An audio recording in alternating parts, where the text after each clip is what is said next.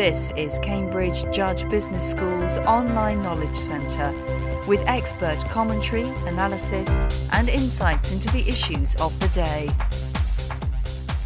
Praxeology, Lessons from a Lost Science was the title of Rory Sutherland's lecture. That lost science, he said, was very simply an early attempt to formulate a science that today would be called behavioural economics, understanding how human beings think, decide and act. He told his audience that over the last 15 years there's been a 100-fold increase in the tools available to nudge or incentivise human behaviours. The understanding of people, though, lags a long way behind and frequently results in an internal business philosophy which is culturally and emotionally at odds with how customers and employees really think, act and feel. Praxeology? That's an interesting title. I partly use it just to get attention. I'm an absolutely avid enthusiast for behavioural economics and think it can actually engineer, in some cases, really significant improvements in the workings of anything from business to government programmes to government policy. It is, in a sense, a necessary but ridiculous name, because all economics should really be behavioural economics. I think that's a Charlie Munger point. If economics isn't behavioural, I don't know what the hell is. But the very fact that you need a phrase, behavioural economics or praxeology for that matter, I think indicates something that's seriously wrong with economics. So what are the takeaways from your lecture? Well, one takeaway would be that it's utterly peculiar that we have a phrase behavioural economics because nobody refers to Isaac Newton as being a behavioural physicist. Now, a good physicist, for example, would observe the behaviour of matter and then formulate theories based on those observations. What it seems to me is that economics does the whole thing backwards. It develops theories, forces wherever possible human behaviour to fit with those theories, regardless of any reality to the contrary. And actually, then, when human behaviour doesn't fulfil the theory, it then actually attacks the human beings by calling them irrational. Now, that seems to be a profoundly dishonest thing to do. I don't think it would matter that much that this went on, were it not for the fact that the neoclassical sort of microeconomic model has an extraordinary influence, often a kind of beneath-the-radar unconscious influence on business decision-making. And I think an awful lot of business decisions are taken because when the decision is in line with neoclassical microeconomic assumptions, it's assumed to be therefore axiomatically right.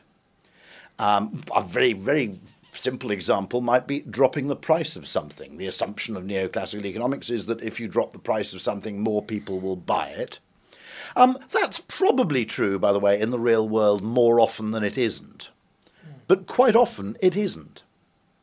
And the way the human mind works and the way the human mind constructs ideas of value and the way the human mind constructs preference is actually much more complex and much more sophisticated than that very simple model suggests. It's actually much more intelligent in some ways. It may be less rational, but it may actually be more intelligent than that model suggests. And once you understand a little bit of evolutionary psychology, it's a lot more intelligent in many cases.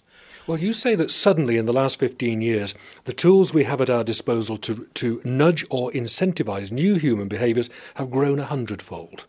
Yes, well, first of all, it's worth remembering that behavioural economics is obviously hugely useful in itself, but I think the development of technology, in particular, for example, web or mobile interfaces, multiplies its applications. But I think the relationship's actually a two-way relationship, a kind of symbiotic relationship, because I think also the great thing about digital technology, whether it be anything as simple as search, for example, or the ease of experimentation in the way you present choice architectures on a screen, much more expensive to do in print, that can actually also teach us a great deal. Because the one really important thing about data that's usually harvested from digital technology is it is at least behavioural data. The person has actually done something. They have clicked or bought or searched. And I would make a very rough generalisation that one of the other great things that I think often wrongfoots business decision-making is when it doesn't rely on microeconomic assumptions, the assumptions of microeconomic theory, which are not real-world assumptions at all. It also relies too heavily on what you might call first-order market research, simply asking people to predict and explain their behaviour. Now, behavioural data showing what people actually do is, in some cases, many times more reliable and more predictive than what you might call reported behaviour. And what we're learning about psychology increasingly suggests that there are large parts of the human brain which are, to use a wonderful phrase, opaque to introspection. We genuinely don't know why we do many of the things we do. Those parts of our brain don't connect to our speech or rational brain at all. They merely exert an influence. But are you arguing, or are you going down the path that those opaque parts of the brain are now being discovered, they're now being explored? Well, the first thing is not, yes, it's very interesting that Daniel Kahneman makes the observation. He said that if I were 15 or 20 years younger, I would have become a neuroscientist. That may be, to be honest, a little bit optimistic as a timescale. And yes, I think it's true that neuroscience will actually start to, at the very least, uncover some sense behind these workings. But the most important thing of all is not actually to understand them, it's to acknowledge they exist in the first place. You told your audience that long overdue scientific revival, whereby better human understanding can be the best route to real competitive advantage and better outcomes for business, consumers and the planet. Yes, I think that's true. I think that in, for example, the quest to make consumers adopt more environmentally friendly behaviours, there's a very strong illusion that actually attitude always is effectively the father of the act. And therefore, in order to get people behaving in an environmentally friendly way, you first have to convert them into, evangelical tree huggers. Only then can we have any hope. And I would argue quite a lot of wasted effort is actually exerted in this, what you might call failed attempt at religious conversion. There are many cases, in fact, where you can simply change the environment in such a way that people actually behave in more sustainable ways. And then two things may happen. They may actually become more enthusiastic towards environmentalism as a result of their actions. Arguably, I've become more favourable towards recycling since my local council made it very easy for me to recycle, for example. Or in other cases, you might say, and this gets, of course, this gives a lot of people the heebie-jeebies, and I accept that, and I'm, alert to this, that it doesn't really matter what their motivation is so long as they adopt the behaviour. And that, it's a ludicrous world to hypothesize in which we actually employ rational cogitation behind every decision we make, regardless how trivial. Many of our decisions have to be instinctive, otherwise we couldn't function as a species. A final point, and that is, you mentioned the last 15 years. Well, taking back 15 years, we were in the last knockings of the 20th century. There have been many changes since then, particularly in organisational structures, which are flatter, less bureaucratic, and that's got to have had an impact on decision-making and dealing with people.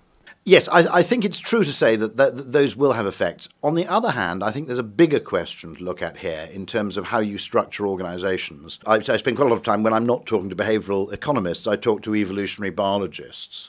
And they would say there are certain aspects of human structure which actually are effectively embedded in biology. That the extent to which you can really reshape organisations is open to question. So to take a very interesting example, and this would be someone who deserves to be much more famous than they are, someone like Elinor Ostrom, would say, actually, there is an absolute sort of economic imperative that you increase efficiency when you centralise. You create larger entities. And that is probably sometimes true. For example, in a city the size of Boston, it's a good idea to centralise something like your forensic science division of the police force rather than scattering it around different precincts.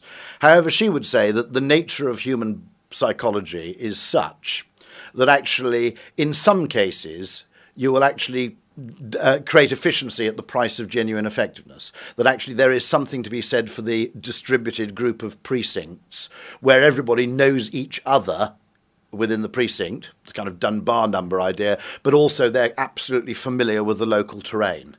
And so there is a really important point. If you're interested in organisations, you have to be a little bit of an evolutionary biologist rather than just an economist. Increasingly, the most interesting work in economics is, if you like, a kind of synthesis between economics and, Darwinism, evolutionary biology in some shape. And if I would give anybody listening to this one bit of advice, and this is particularly, I think, pertinent to a business school audience, it's think like a biologist. And I think that conventional sort of economic theory, which has dominated in boardrooms to a great extent, bear in mind that it's extraordinarily narrow in its preoccupations. It's blind to ethics, it's blind to psychology, it's blind to path dependence, it's blind to marketing, of course. It postulates a world of perfect trust and perfect information in which, of course, marketing need not exist. And so you have this very, very narrow, almost aspergic science which dominates business thinking. If you also, alongside that, take on some of the thinking that's found in the most interesting aspects of evolutionary biology, evolutionary psychology, behavioural science, but it will at least give you binocular vision. You will at least have a different way of looking at problems, which in many cases is the most liberating approach if you're stuck. Rory Sutherland, thank you very much.